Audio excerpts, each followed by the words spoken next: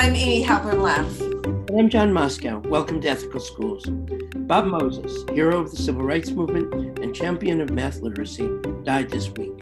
We are reposting our interview with him from February 2020. During the Civil Rights Movement, Bob Moses was field secretary for the Student Nonviolent Coordinating Committee, or SNCC. He was co-director of the Council of Federated Organizations, COFO, which is the umbrella organization for civil rights organizations in Mississippi, and the main organizer of Freedom Summer, dedicated to registering Black voters, as well as a key organizer of the Mississippi Freedom Democratic Party.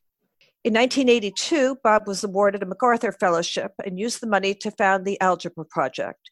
His book, Radical Equations, connects his voter registration work in the 60s and his focus on math education as a tool for organizing. Welcome, Bob. Thank you. The Algebra Project website says that the Algebra Project, quotes, uses math literacy as an organizing tool to guarantee quality public school education for all children in the United States. What does that mean? How do you use math literacy as an organizing tool with impact beyond the math classroom itself? Right.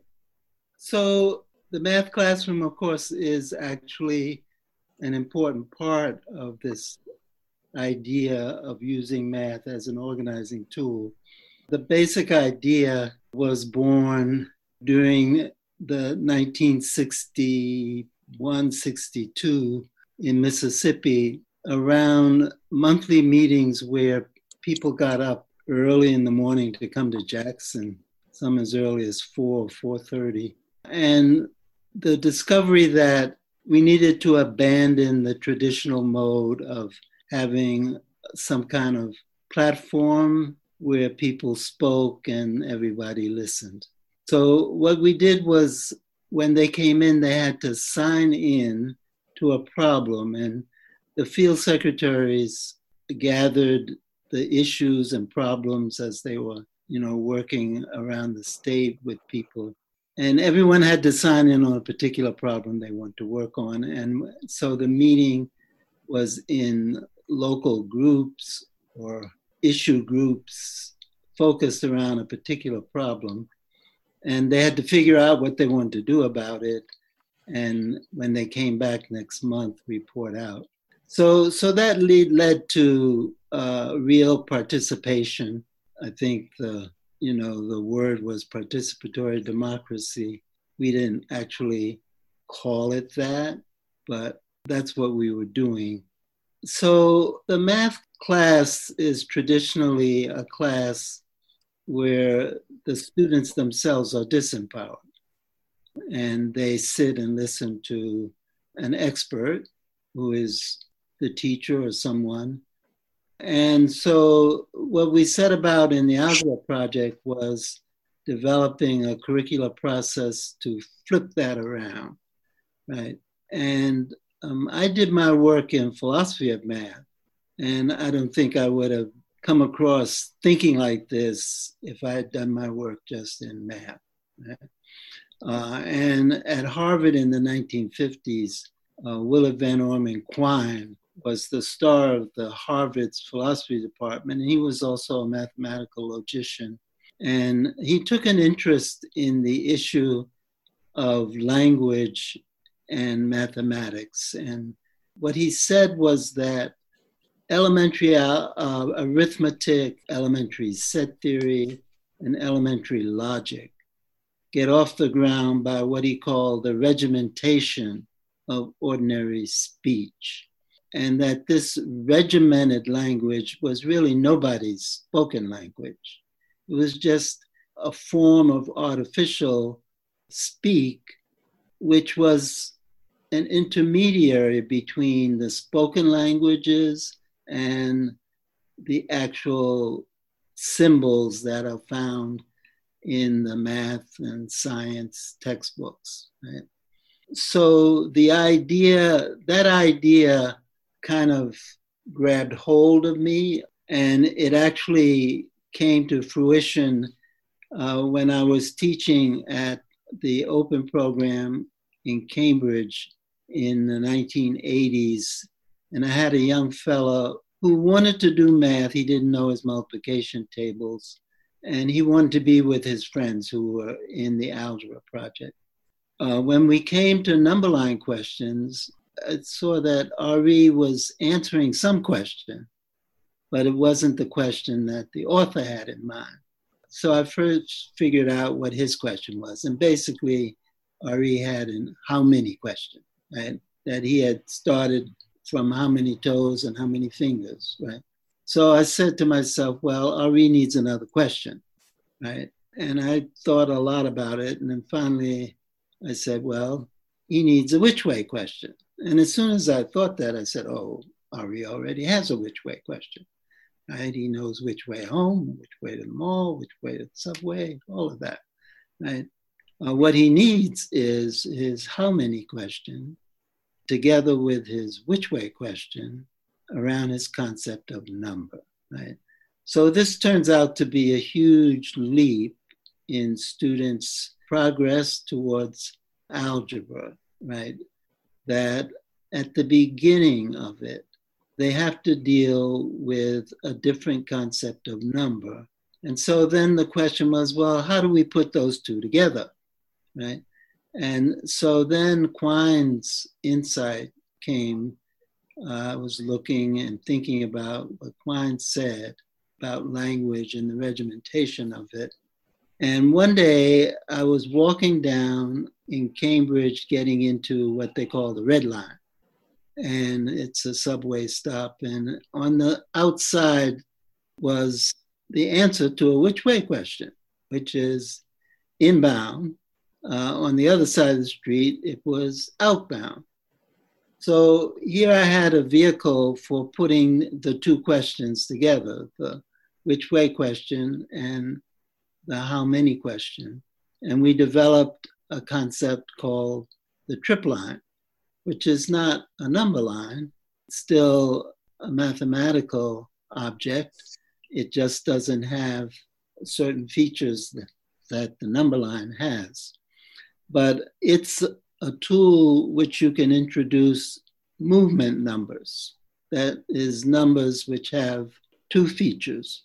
One is a which way feature, and the other is a how many feature. So you're going inbound 3 stops, or you're going outbound 2 stops, right? So this led to a curricular process in which the student now is put at the center, just like we tried to do in Mississippi with the sharecroppers, right? So we embedded this in what is called experiential learning. And that model, you know, at 12 o'clock, you have an event. And the event in this case, well, the students take a trip and they prepare for the trip and they can sketch objects, they can take their photos, they can write.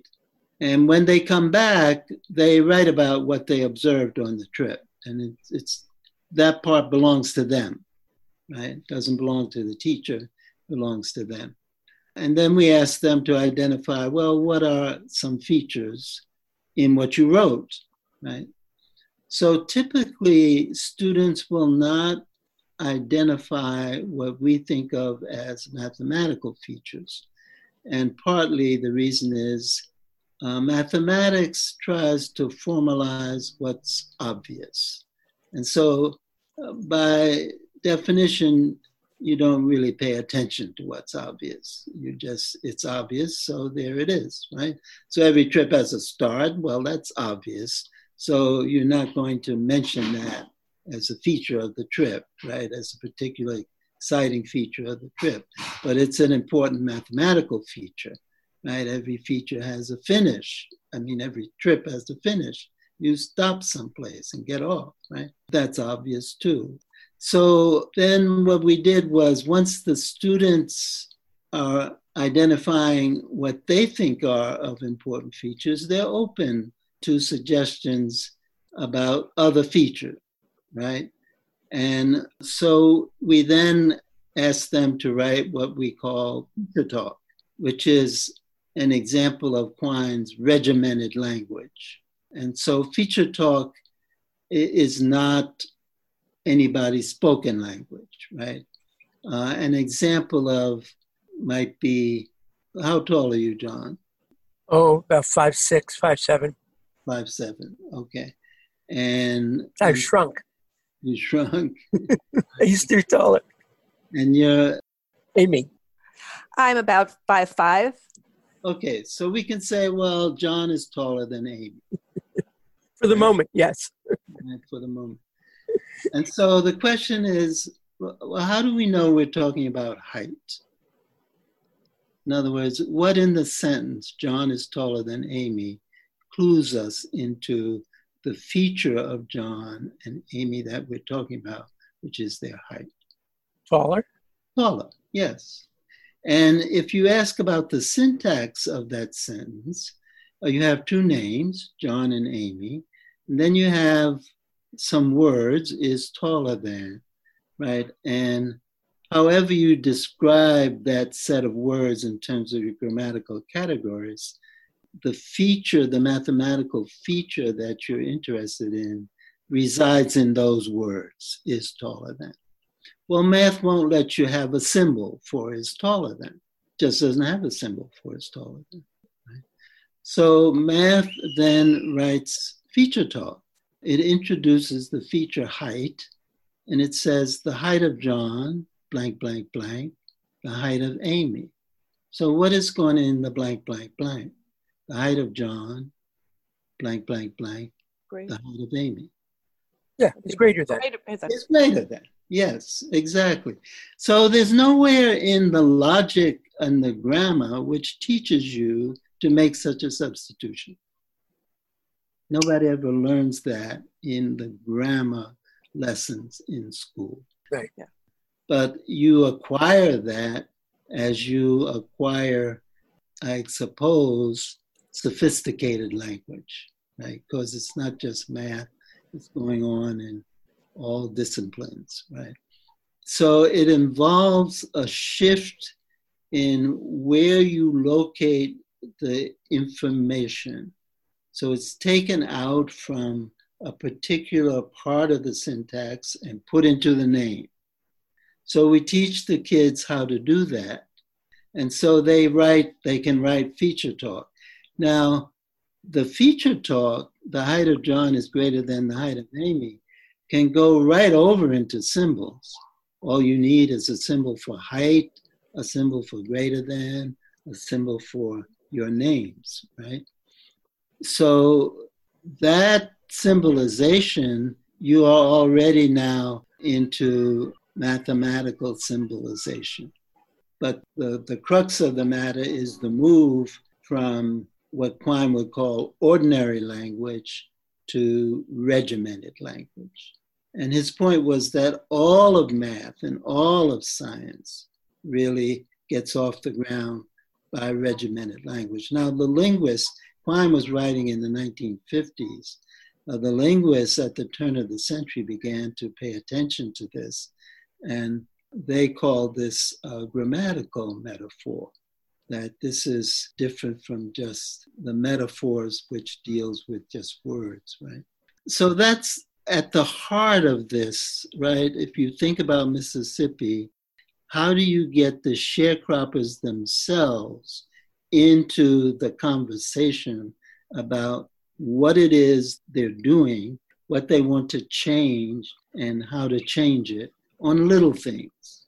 And so if you can get the school system and the teachers and the principals to agree to free up time, because this can't be done, right, just snap, snap, snap like that, then you can begin to get the students into a kind of meta position vis-a-vis mathematics, where they are actually looking at events and figuring out how to talk about those events in their own language. And so here it doesn't matter that you don't speak the King's English, right? Because it's not the King's English that really underlies the mathematics, right? It's the regimented language, which is nobody's. I have a question on that. I mean, people talk about literacy across the curriculum. And when you're talking about sort of the words that exist in the regular language versus in the regimented language. Is this something where in schools that are using the Algebra Project that the language teachers, the English teachers, get involved as well so that students are introduced to those concepts in multiple classrooms? Yeah, so that's a big question. And I've watched different scenarios play themselves out because it depends on who's teaching, who's running the school, right? What exams the kids have to take. It just depends on the local circumstances, but it does open up this possibility, right? And I've been in some schools.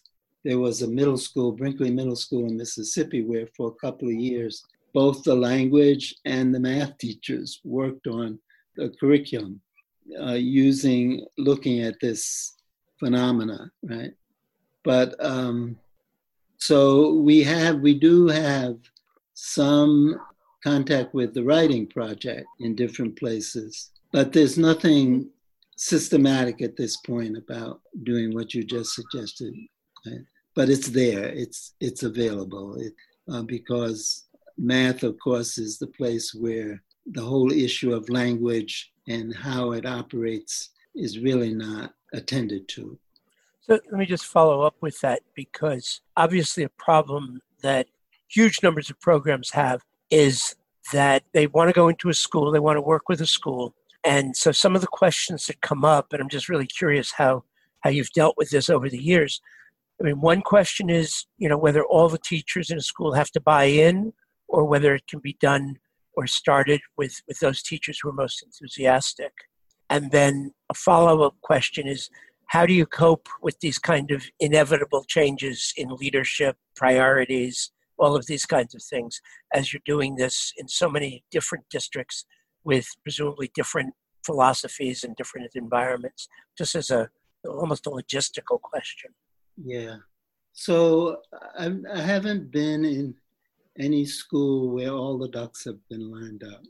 In other words, all the teachers, the administrators who oversee the teachers, the principal who oversees the administrators, the downtown people.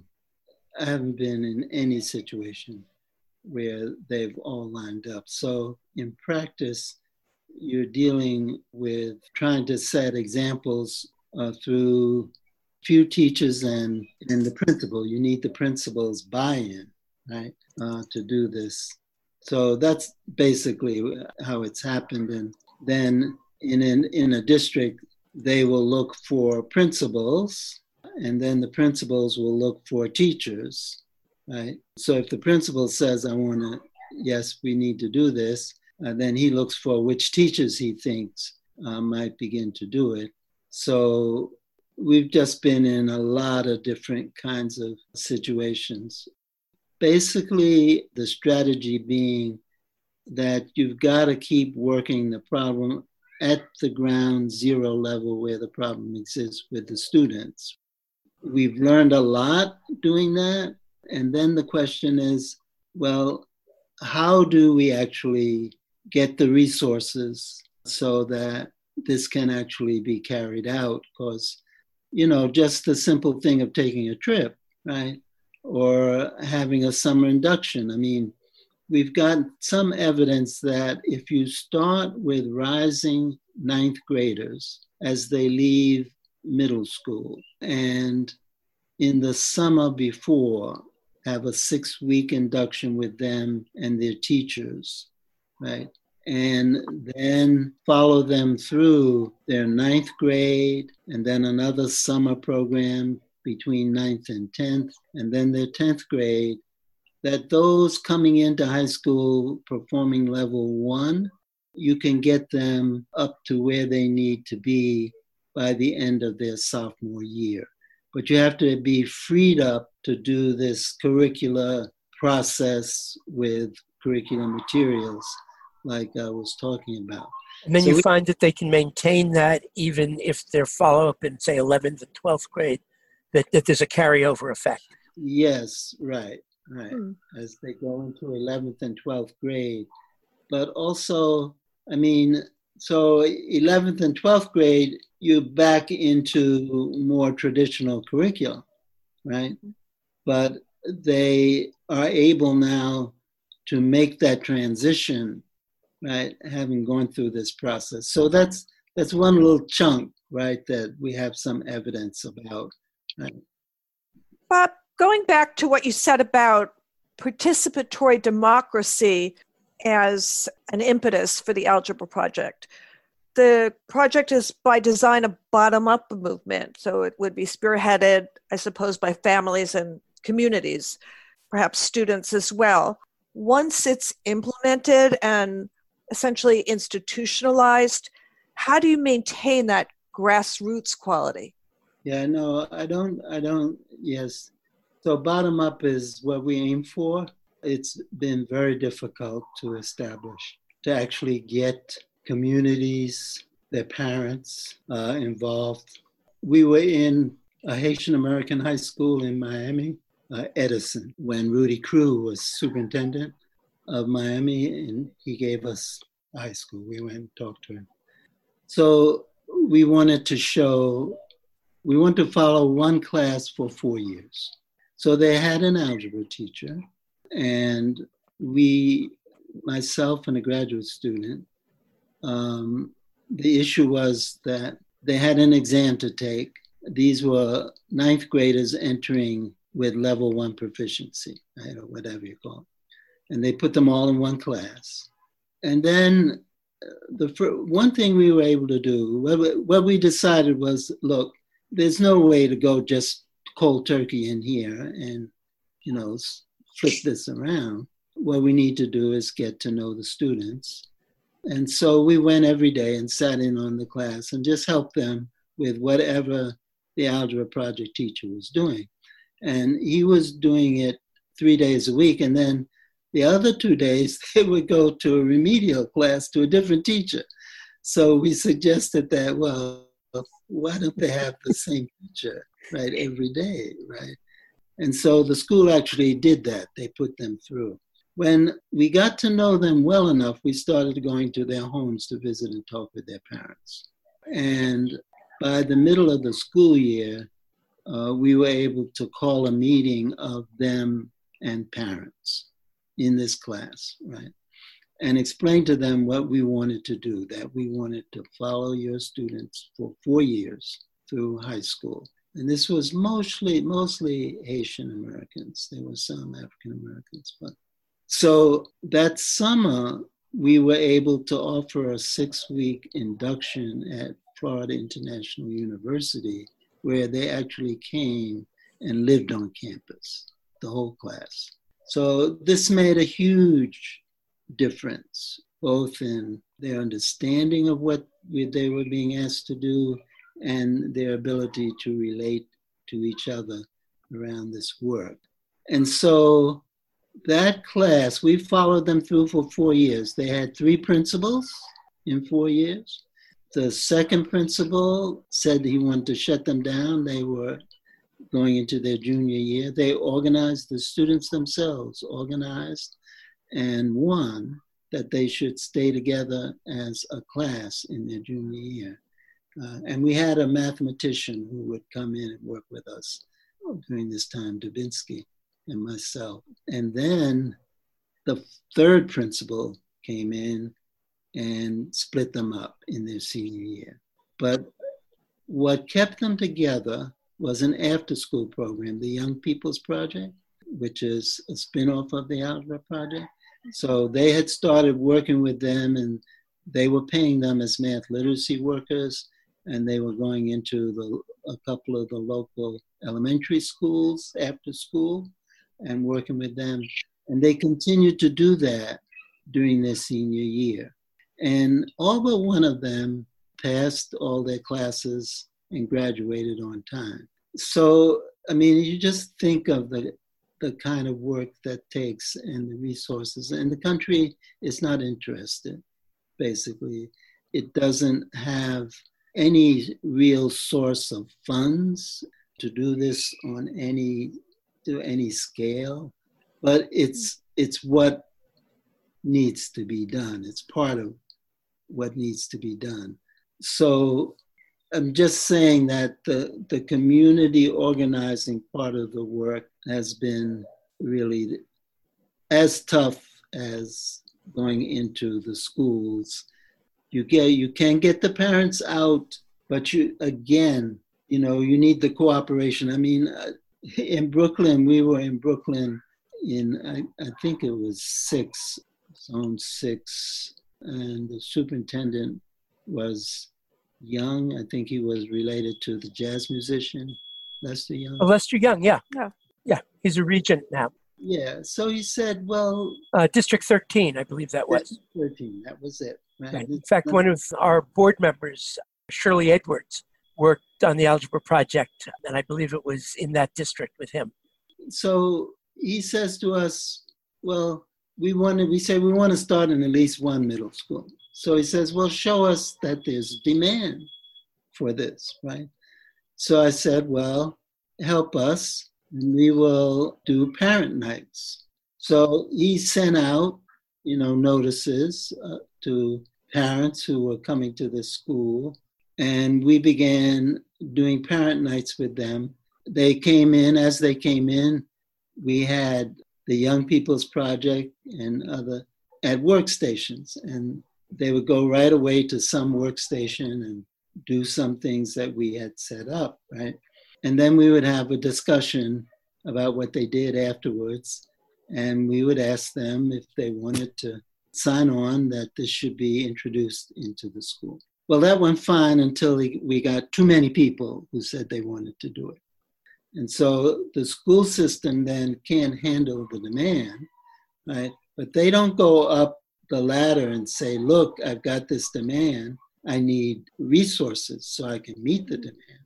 No, they shut the demand down. They stop sending out the notices. So we started, and we had, a teacher. We got kicked out of there when, who's the Yale psychiatrist, Comer.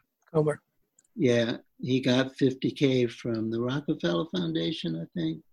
I don't know if you remember that. And a part of what he did was focus on District 13. And then, of course, he has a whole program that involves all kinds of meetings and workshops and everything. So it's not time to do both. And so we got pushed aside there. So it's just saying that the issue of actually reaching the community with the school requires that the school be open to bringing in the parents, not just, for pro forma PTA meeting or something, but to actually sit down with students. So like in Miami now in Broward County, we are negotiating with them. I think they have 4 high schools which are doing the algebra project, and we're negotiating with them around middle schools. But one problem is, how do you get the students in the middle schools who are going to these high schools to buy into this before they begin? Because we need them in the summer induction, right? Well, that means money. It means organizing with the schools parent nights on a regular basis, and we come in and show them math and talk to them about what it is we want to do, right? But you need to do that in cooperation with the schools, not just, it won't work if it's in opposition to the schools. So one of the things we've been looking at is, I've been rethinking my experience in the 60s with the Justice Department. So if you think of the 1957 Civil Rights Bill, Eisenhower was president and Johnson was the majority leader. So it was the first time since Reconstruction, really, where there was direct federal investment involvement in this kind of problem. It's focused on the right to vote, but what it opened up was the idea, first with a department, Civil Rights Division of the Justice Department, and second with a new Assistant Attorney General, the Assistant Attorney General for Civil Rights. Right? So when John Doerr appears at the doorstep of Steptoe in Amite County, who's the head of the NAACP in Amite County, this is a very different situation, right? Where you have direct federal investment and involvement in what's going on. And so we held our first meeting in DC last summer. We, trying to work to get an alliance of schools, and the Fannie Lou Hamer School is part of this, to figure out, well, how do we actually get attention to and consciousness of and resources for this problem, focused on the math and on the students who aren't making it through the system. Right? So I think we need to re-look at the issue of direct federal investment and involvement in at least one corner of the problem, right? I don't know that it's even feasible or, to think about, say, well, the whole shebang, but we might be able to actually convince people that we need this for math, for literacy at this level, students who are not currently making it through. And we have enough kind of anecdotal evidence from around the country over the last almost 2.5 decades. So there's something there to, you're not doing this on an empty stomach, so to speak. Right. So it sounds as though you're talking about quality education as a constitutional right. Can you talk about the campaign for that and what concrete results you're hoping to achieve? Yes. So I think one thing is to focus on the preamble. I mean, the country is, going through its really issues now.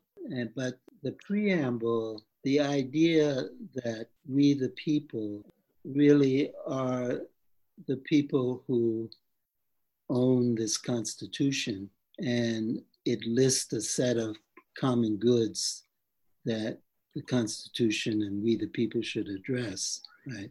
And it raises the issue of, well, who are members of the we, the people class, right, of the Constitution, and how has that evolved over the centuries? So it began with white men who own property, and the real delineation, if you like, comes by comparing the preamble with Article 4, Section 2, Paragraph 3. So you read Article 4, Section 2, Paragraph 3, and what it establishes there is another class of constitutional people, Africans, as constitutional property, right? So the Constitution actually elevates kind of abstract objects, right? Constitutional people on the one hand, constitutional property on the other hand, and you have these corporations, right? These people. So it elevates kind of abstract objects, right? And what has happened across the centuries is that the abstract object of who the class of we the people has expanded, not continuously because it's also contracted, right? So the latest expansion, of course, was in 1965 as part of really what the country went through around the civil rights movement and the idea that now this was a country that was really going to pursue equality in some dimensions, right? Different dimensions. And so now you apply that to immigration, right? And so they roll back the laws that were put in place in the 20s, right? The 1920s, and opened up the doors of immigration. And what we have now, we have two kinds of deportation going on in the country. One which gets a lot of play, which is external deportation, people who are coming and want to be citizens. The other, which gets not so much play at all, is internal deportation, right? The rounding up of young Black men and others, ethnicities, and sending them to jail, right? Mass incarceration. But this raises the question, both those deportations, right, and the struggle around them raise the question of the preamble, right? The reach of we the people. Who's going to be a member of that class?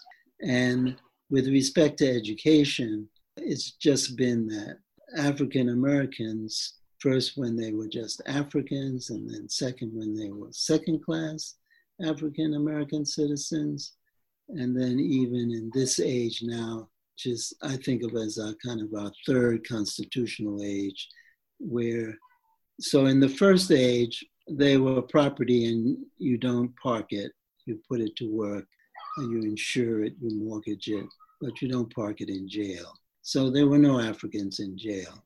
Then in the second age, African Americans got rounded up. Do you know Circular 3591? No. No? No, I don't. Yeah, you can Google it, Circular 3591. Sure. It was Attorney General Bedell, I think is his name, Roosevelt's Attorney General. He passed it in December 12, 1941, 5 days after Pearl Harbor. And basically, Roosevelt had decided he needed young Black men to fight his war now. And so this circular says, stop rounding up young Black men for vagrancy and penury and being poor, and treat their cases as involuntary servitude or slavery. So this kind of officially brought an end to the practice of rounding up tens and tens of thousands of Blackman, I think his name, has the book Slavery by Another Name. Do you know that book? Yes.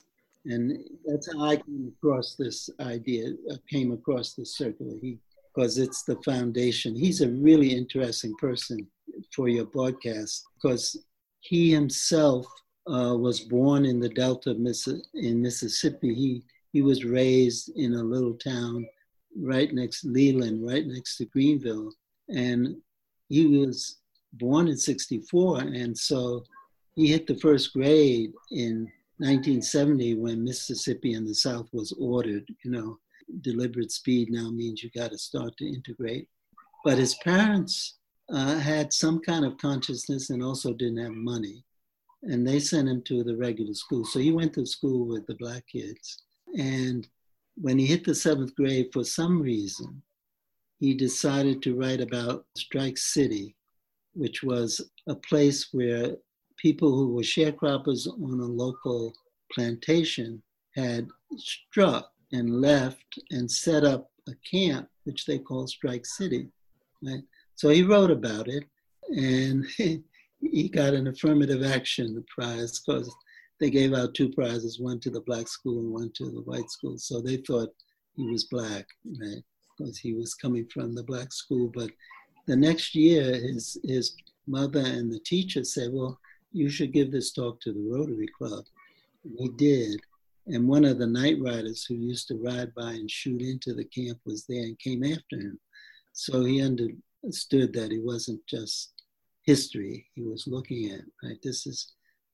And then he went and through college worked for the Wall Street Journal. He was in Berlin when the wall came down, and he got an idea.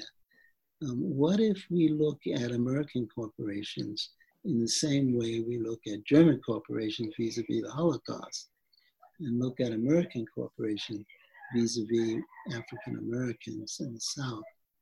And so he wrote his article. It was on the front page of the Wall Street Journal, and his whole life changed, because he got thousands of letters from people talking about their uncles and grandparents who have been caught up in this system. And so he did his research for his book, not like an academic, not going to libraries and so forth, but actually going into courthouses, right, and rifling through all those papers and everything. So that's where we were in what I think of as the second constitutional era, the era after the Civil War and before the Civil Rights Movement, right? I just had a question about Circular 3591. Yeah. Was coming right after Pearl Harbor. Was it then that the idea was to, instead of rounding up young and older men for jail, to push them into the military Right. for the war? Yeah, right. Yeah. Roosevelt needed young black men. We're definitely going to put that link on the website along with the podcast. But please go ahead with what you were saying. You were saying that was the second, and then...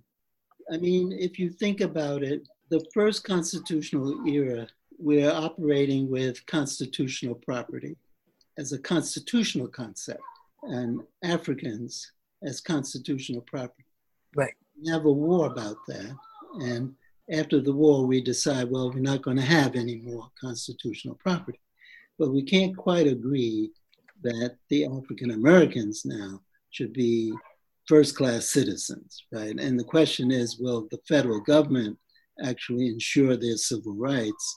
And the Supreme Court decisions in 1883, right? You had the civil rights cases, and then you had Plessy, right?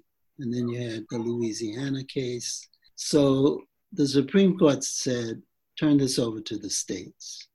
And what's interesting is that in the first constitutional era, it wasn't the states that got protected by the federal government. It was the property owners, the we the people class. So if their property decided to own itself and move, they wanted the federal government to help them fetch it and go back, right? So you had those fugitive slave acts, right? So that changed once we no longer had constitutional property, and now the idea was that the states should regiment the lives of the African Americans. And of course, with Plessy, that became actual legislative, constitutional, and the Civil Rights Movement upended that. And in some senses, the upending begins with World War II. If you think about what's going on in the 20th century and the whole effort of colonial people to get some kind of political voice, that effort actually hits this country with the Civil Rights Movement. And in some senses is successful that African Americans, this kind of internal colony, actually begin to get a political voice after the Civil Rights Movement and the 1965 Voting Rights Act. Are you familiar with Wisdom's decision, U.S. v. Louisiana, 1963? Yes, but why don't you describe it? Yes, so the thing in that decision, this is the Justice Department now going after states as opposed to just individual registrars, right? I mean, and there's an analogy here with how we do funding, right, for education. So it's individual cities and towns, right, where the funding resides. And for voting, the decision resided in the individual registrar. And so they were going registrar by registrar with their suits. And then they decided to do the whole state. They did Mississippi and Louisiana. And Judge Wisdom, who was on the Fifth Circuit, presided over a 3-judge panel for U.S. v. Louisiana. And in it, he said, I haven't seen it anyplace else, that the southern wing of the Democratic Party was the manifestation of the will to white supremacy and had been operating as such since 1875, right down to 1963 when he was writing his proposal just a month after Kennedy was assassinated. So the idea that within the country, the political force in the country was in line with all these court decisions and everything, and the subjugation of African Americans for purposes of both education and, voting. The two were connected. When I was on the witness stand in 1963 in the spring, and it was before Mega was assassinated in June, we had been demonstrating in Greenwood, and that we got arrested, and Burke Marshall, he was Assistant Attorney General, he filed suit, and we moved our cases to the Federal District Court in Greenville. And Judge Clayton, he sent John Doerr to be our lawyer. And Judge Clayton had only one question for me. He wanted to know, well, why is SNCC taking illiterates down to register to vote? So sharecropper illiteracy was the subtext of the right to vote. And anyone who came to us and said, well, I want to vote, we didn't ask them whether they could read or write. We just said, yes, come on down to the courthouse, right? So the idea of sharecropper education got really embedded in after the decision in San Antonio versus Rodriguez in Texas, where they said, well, you really can't come to the federal courts for equity relief because there's no substantive constitutional right to an education. And then you go to state by state, you have that case in New York. Campaign for Fiscal Equity. Yes, that one. And now there's the federal case. We actually had an interview about the federal case in Rhode Island, where they're going to federal court and they're saying that there is a constitutional right to civics education. Right. Because Rhode Island, both through its funding and through its failure to have a serious civics curriculum and specifically Providence, is failing in its constitutional duties.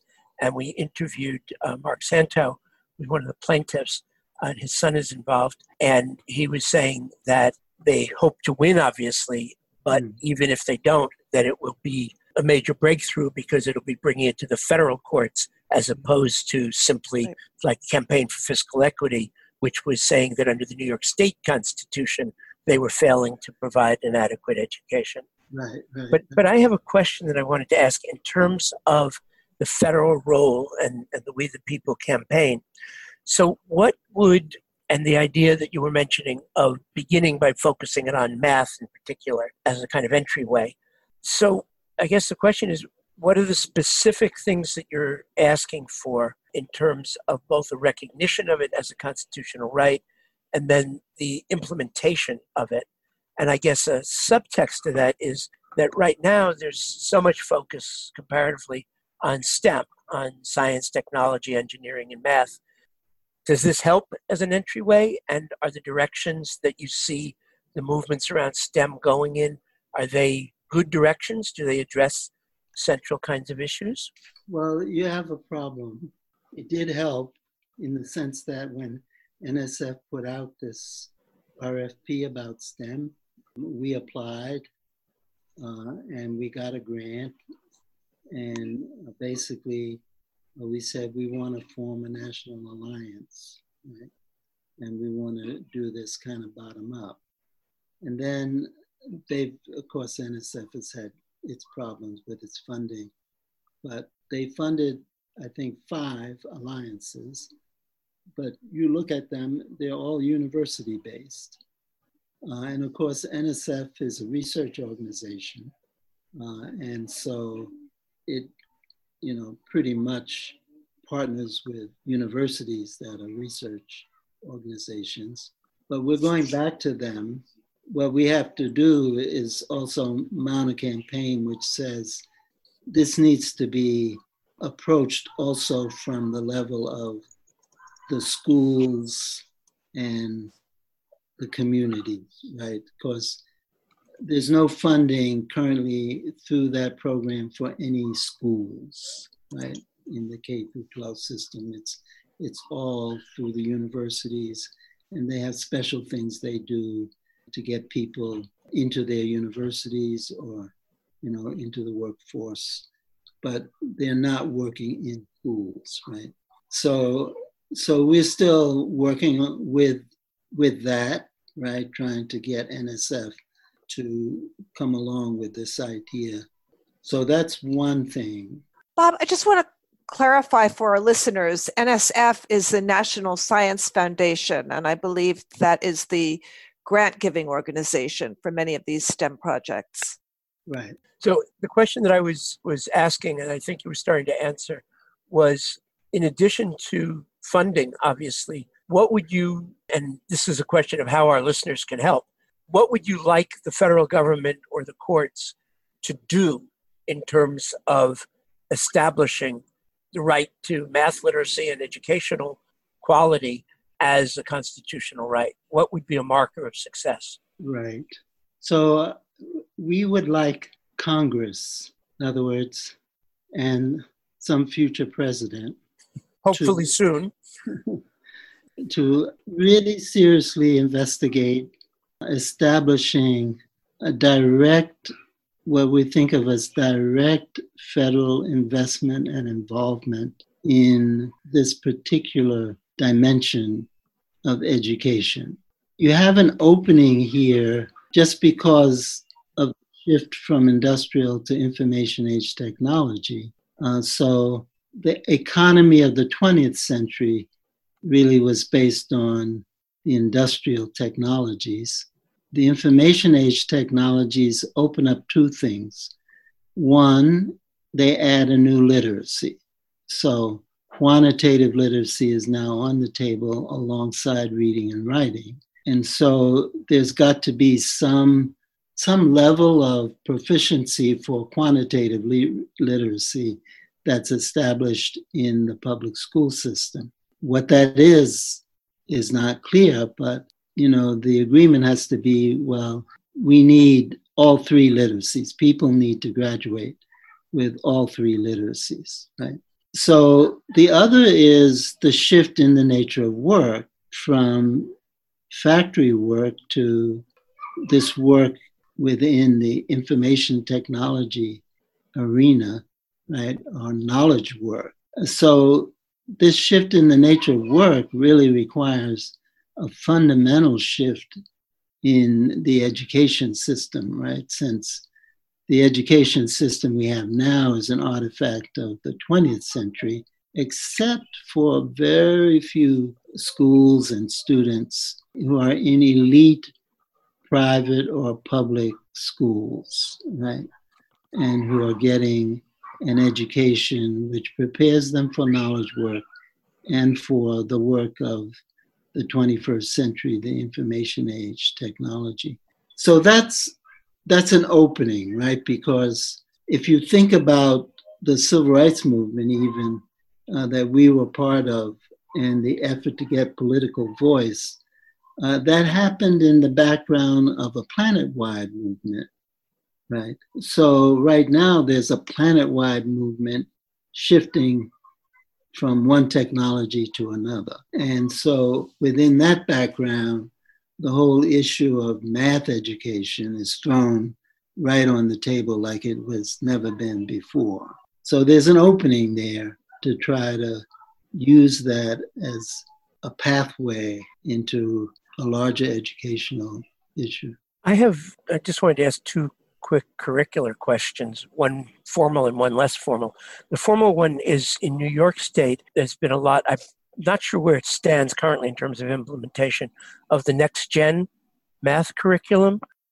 Is that something that you're familiar with, and do you have a sense of whether it's moving in a direction you'd like to see? Yeah, no, I've heard about it, but I haven't really, and I'm trying to think. And I don't like at Fannie Lou Hamer, they're not doing that, are they? Not that I know of. My impression of it was that it was sort of seen as a corollary or companion to the Common Core in terms of literacy, and then they were going to introduce, next gen in terms of math. And I'm not sure where it stands. I think the Regents may have postponed its implementation, but I was just curious. Well, I don't have much. Here's the thing. Actual math textbooks are really obsolete the moment they're printed. And what's available now is a technology which allows for on-time printing of materials and for teachers to be freed up to do professional development and not just be the recipients of some, codified curriculum, but to actually participate in developing the curriculum for their classroom and their kids. I mean, the technology is there to produce whatever they need in terms of curriculum materials. What is not there is the consciousness and the resources and the time, right? So that's what's needed for the 21st century. And speaking of that, that leads right into my other question. I was watching a video, one of your videos from the Young People's Project about the Flagways game, which just seemed, very exciting. And I wasn't familiar with it at all. And I wonder if you could just describe it a little bit and whether it's something that schools and after-school programs could be implementing. Yes, absolutely. But here's the thing. We do sports in this country in two venues, right? We have sports that happen in schools and colleges and universities, and then we have sports that happen in communities. People organize soccer teams and swim teams and so forth. So we do not have a knowledge-based sport. Flagway offers an opportunity for adults to organize a scenario that kids can participate in what I think of as a potential knowledge-based sport. Right now it's a kind of game, right, that kids can play. But to be a sport, it would require organizing into leagues and teams. And adults can do this. They can do this in communities, and they do this, right, for certain sports, right? So I looked at the Mobius function in the 1990s in a book that was published by two philosophers, Reuben Hirsch, and I've forgotten the other, who were both at Brown at that time. And I came across this function, and I thought to myself, well, we can materialize this function. We can actually spin it out in 2 and 3 dimensions, right?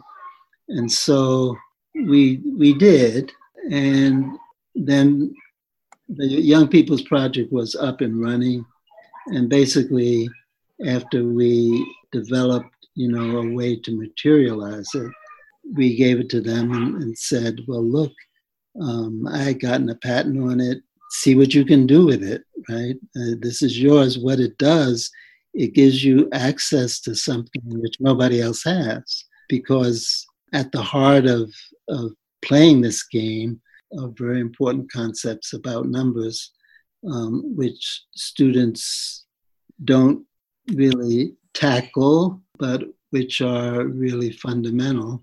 And now they have a way of approaching them. So they've been at it for a couple of decades, and have done. And it's interesting to watch how long it takes for something to actually take hold and to be run by the young people themselves. Of course, they're now in their mid-40s, but the ones who started it, right? But they've got a whole crew. They've got kids in their 20s and, schoolers, high school and middle school kids. And that's one thing the NSF STEM thing did for them, because the Alliance proved to be, as people came, into the Alliance and talked about it, the one thing they thought of concretely that they could do was Flagway. And so the Flagway dimension of the YPP has grown, and they're having national tournaments every year. So, and it really, because you think about, well, how are you going to organize a community around math, right? So it is possible to organize a community around a math-based sport. Mm-hmm. What you need is a place to play it. You need transportation to get the kids there. You need some food, right? You're not talking big money here. You're talking about some resources, and you need a program which allows people from the community to be trained, to be the coaches of the teams, and to run the league, right? So that has really been gratifying to watch, but it's interesting how long it takes for something like this to actually break in. We've gotten a lot of help now from MSRI. Do you guys do anything with them? What is that? No. The Mathematical Sciences Research Institute. It's the nation's think tank for research mathematicians. Okay. And so they do a national math festival every other year. And so the next one is 2021. And YPP has been part of that with the Flagway. So they've had teams come in, and they do it in DC. And they attract a lot of kids. They have maybe 20,000 kids who come Wow. to this program. But the thing about math festivals, of course, is, well, you're trying to reach the kids. And that's the thing about Flagway, because it can reach kids who are not, performing in the top 10% or so forth in their math class, right? Mm-hmm.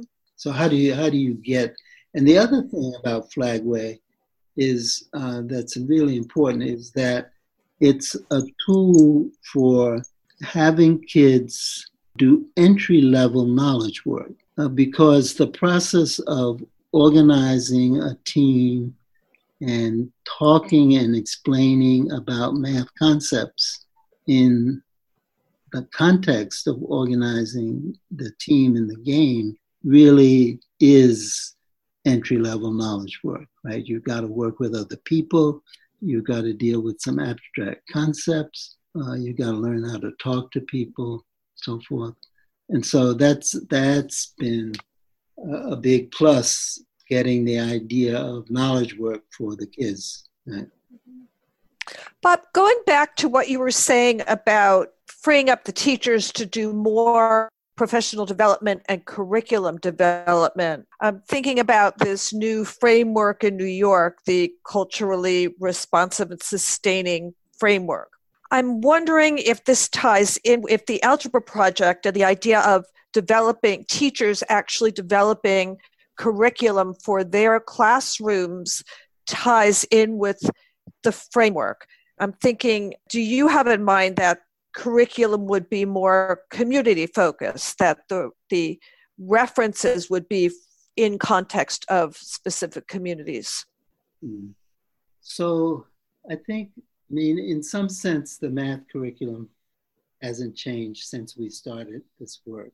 I was talking with Greg Budsman, who is the dean at University of Illinois at Edwardsville. And before that, he was chair of the math department of the University of Illinois at Carbondale.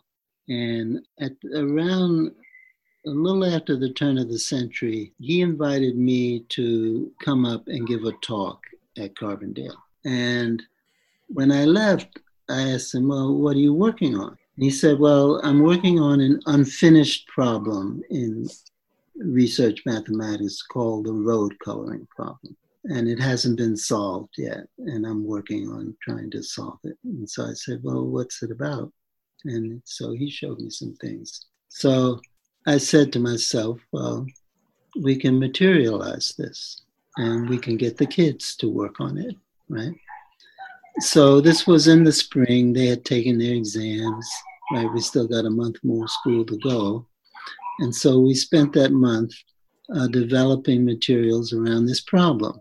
And the basic idea that materialized it is, say you have 5 circles, hoops in the classroom, you set them up and you have red roads, red sticks and blue sticks coming and going, one-way sticks from each hoop. So each hoop has to have a stick you can go into and a stick you can go out to. And you have red rows and blue rows, right? And you put a kid in each hoop, and then somebody starts to say a road color, red or blue, and depending on the color, they move out from the hoop following the road. And the idea is to get everybody in the same hoop at the same time, right? So I called Greg up. I said, we're working on your problem. He didn't believe me. He got in his car and drove down to Jackson, and we got together in the library. And instead of walking around, we had little chips on paper to put in the hoops, right? And so at one point, he stopped the whole class and he said, you know what? And I had all my classes. I had about 3 classes, right? We're all in the library during this. He said, there are more people working on this problem right now in this room than the whole planet. Right? So he was hooked, and he decided he would go in with us on writing some curriculum materials for NSF, for an NSF grant about this, right? So he did, and we got funded, and there's a set of curriculum materials around the road coloring problem. And he also wrote some other curriculum around another little exercise that we do.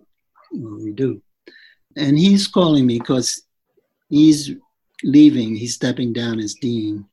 And his idea is that, well, nothing has changed. What we were trying to do was say there's some fundamental metaphors and some fundamental concepts that can anchor students' math education. And we need to focus the math education around those and bring them along. But that hasn't happened, even with Common Core, that hasn't happened. So he's interested in us writing a book about this. We'll see. But on the question of the community, there is the issue of developing materials around practical issues in communities, and there are people who do that. And of course, the pedagogy that I described allows for that. So if you have teachers, right, who are up to it, yes, that could fit right in. And then we have these really very few curricula materials which tackle, basically, I think, they tackle the transition from arithmetic to algebra around addition and subtraction.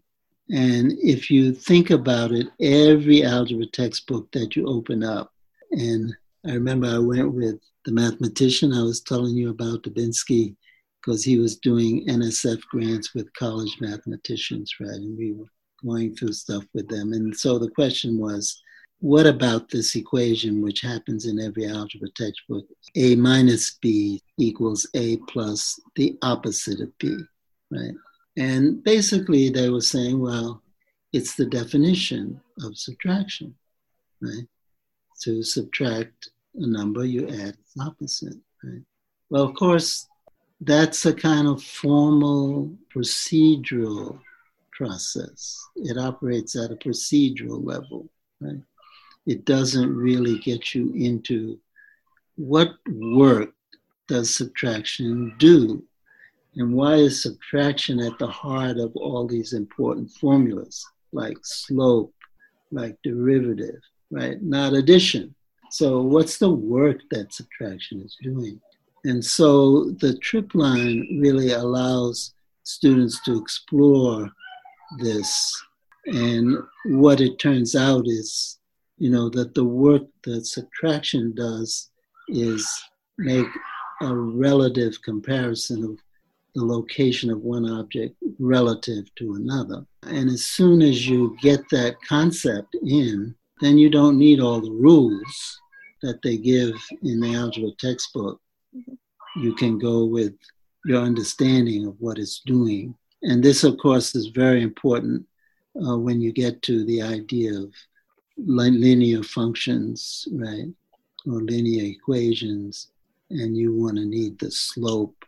And so you have these subtraction, x1, x2 minus x1 over y2 minus y1. So what's going on? What's the work that's being done, right? So I think the Algebra Project has really focused in on a way to make those concepts available. Got it. but it requires real commitment and time and, resources. This has been just so exciting listening. Is there anything you'd like to add that we haven't talked about? Well, have you looked at Lemon's new book, Transaction Man? No, I have not.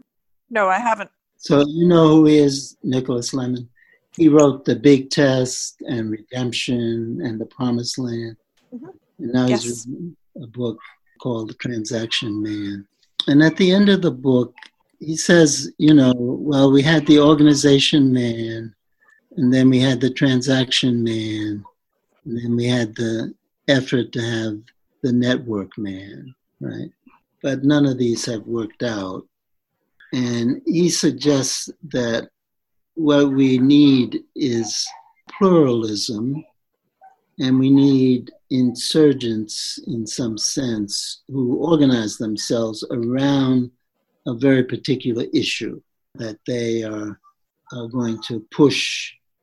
So that's where we are in some sense. I think these other initiatives, the corporation in the organization man, and then the whole issue of making transactions is what you do, and you do that as an individual. And then the idea that somehow networks would allow for real communication, that those things haven't worked out. So when I think back at the work of SNCC, and I think, well, what were we doing in Mississippi? Because we weren't an organization. SNCC wasn't an organization in that sense. And the work wasn't under an organization in that sense, because you had SNCC, you had CORE, you had the NAACP, right? You had the National Council of Churches, you had COFO. So you had groups that had their own interests, but who came together to work on one common problem for a few years, get the vote. But what allowed them to come together was their own interests and the intersection of those interests around this common problem. Right? And so, and then SNCC, I think, ran into a problem when it tried to become an organization, in the sense like a corporation is an organization where you really have allegiance to just SNCC. And that didn't work out, right? And if you think about it now, they were trying what was going on at the time, right? Which is corporations and organizations, right? So I think now what has allowed us to sort of move forward, even within this very restricted domain that NSF has carved out about STEM, where basically it's top down, right? You get the universities and you try to move from there. Because what we have are pockets in disparate places around the country. So like there's a pocket, it would be interesting for you to interview them in Mansfield, Ohio. There's a Math Literacy Institute at the University of Ohio in Mansfield. And we got there as part of an NSF grant about 10 years ago.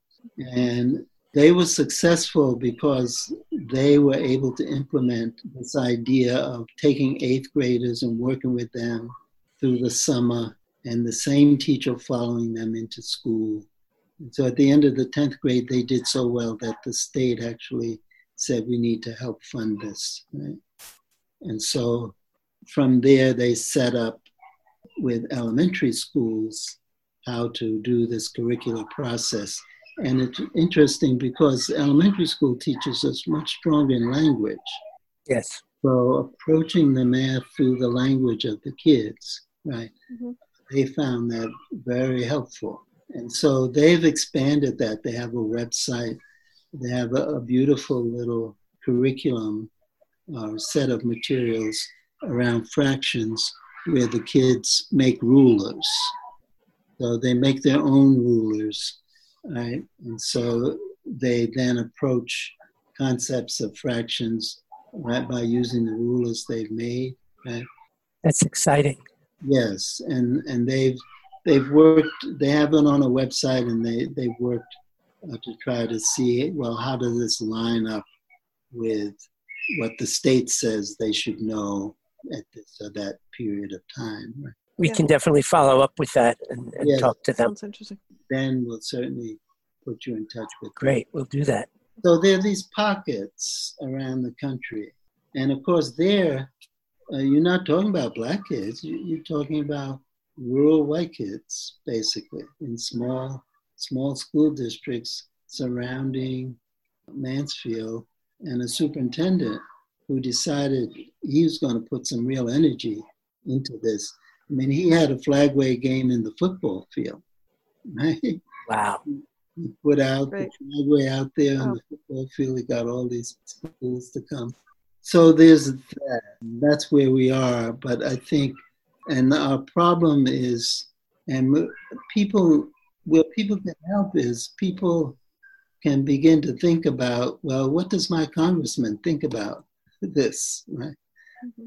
And how do I put my congressman on notice that, you know, this is a real issue here, and I want he or her to do something around it, right? So we'll be back in DC this summer. It's not clear, towards the end of July after the Democratic Convention. And we'll try to figure out, again, another way or another try at calling attention to this issue and beginning a conversation around a national approach. Because it's not going to go away. And you can do all you want about prison reform, but if the kids don't have the tools, it's not going to happen. And we'll be glad to be posting stuff on our website as this develops, just, you know, keeping people with access to what you're doing. Great. Yeah. Thank you so much, Bob Moses. And thank you, listeners, for joining us. Check out our website, ethicalschools.org, for episodes and blogs. We've begun to post annotated transcripts of our interviews to make them more user-friendly. We also offer professional development on social emotional learning and ethics in the New York City area. Contact us at hosts@ethicalschools.org, and we're on Facebook, Instagram, and Twitter. Our editor and social media manager is Amanda Denti. Till next week.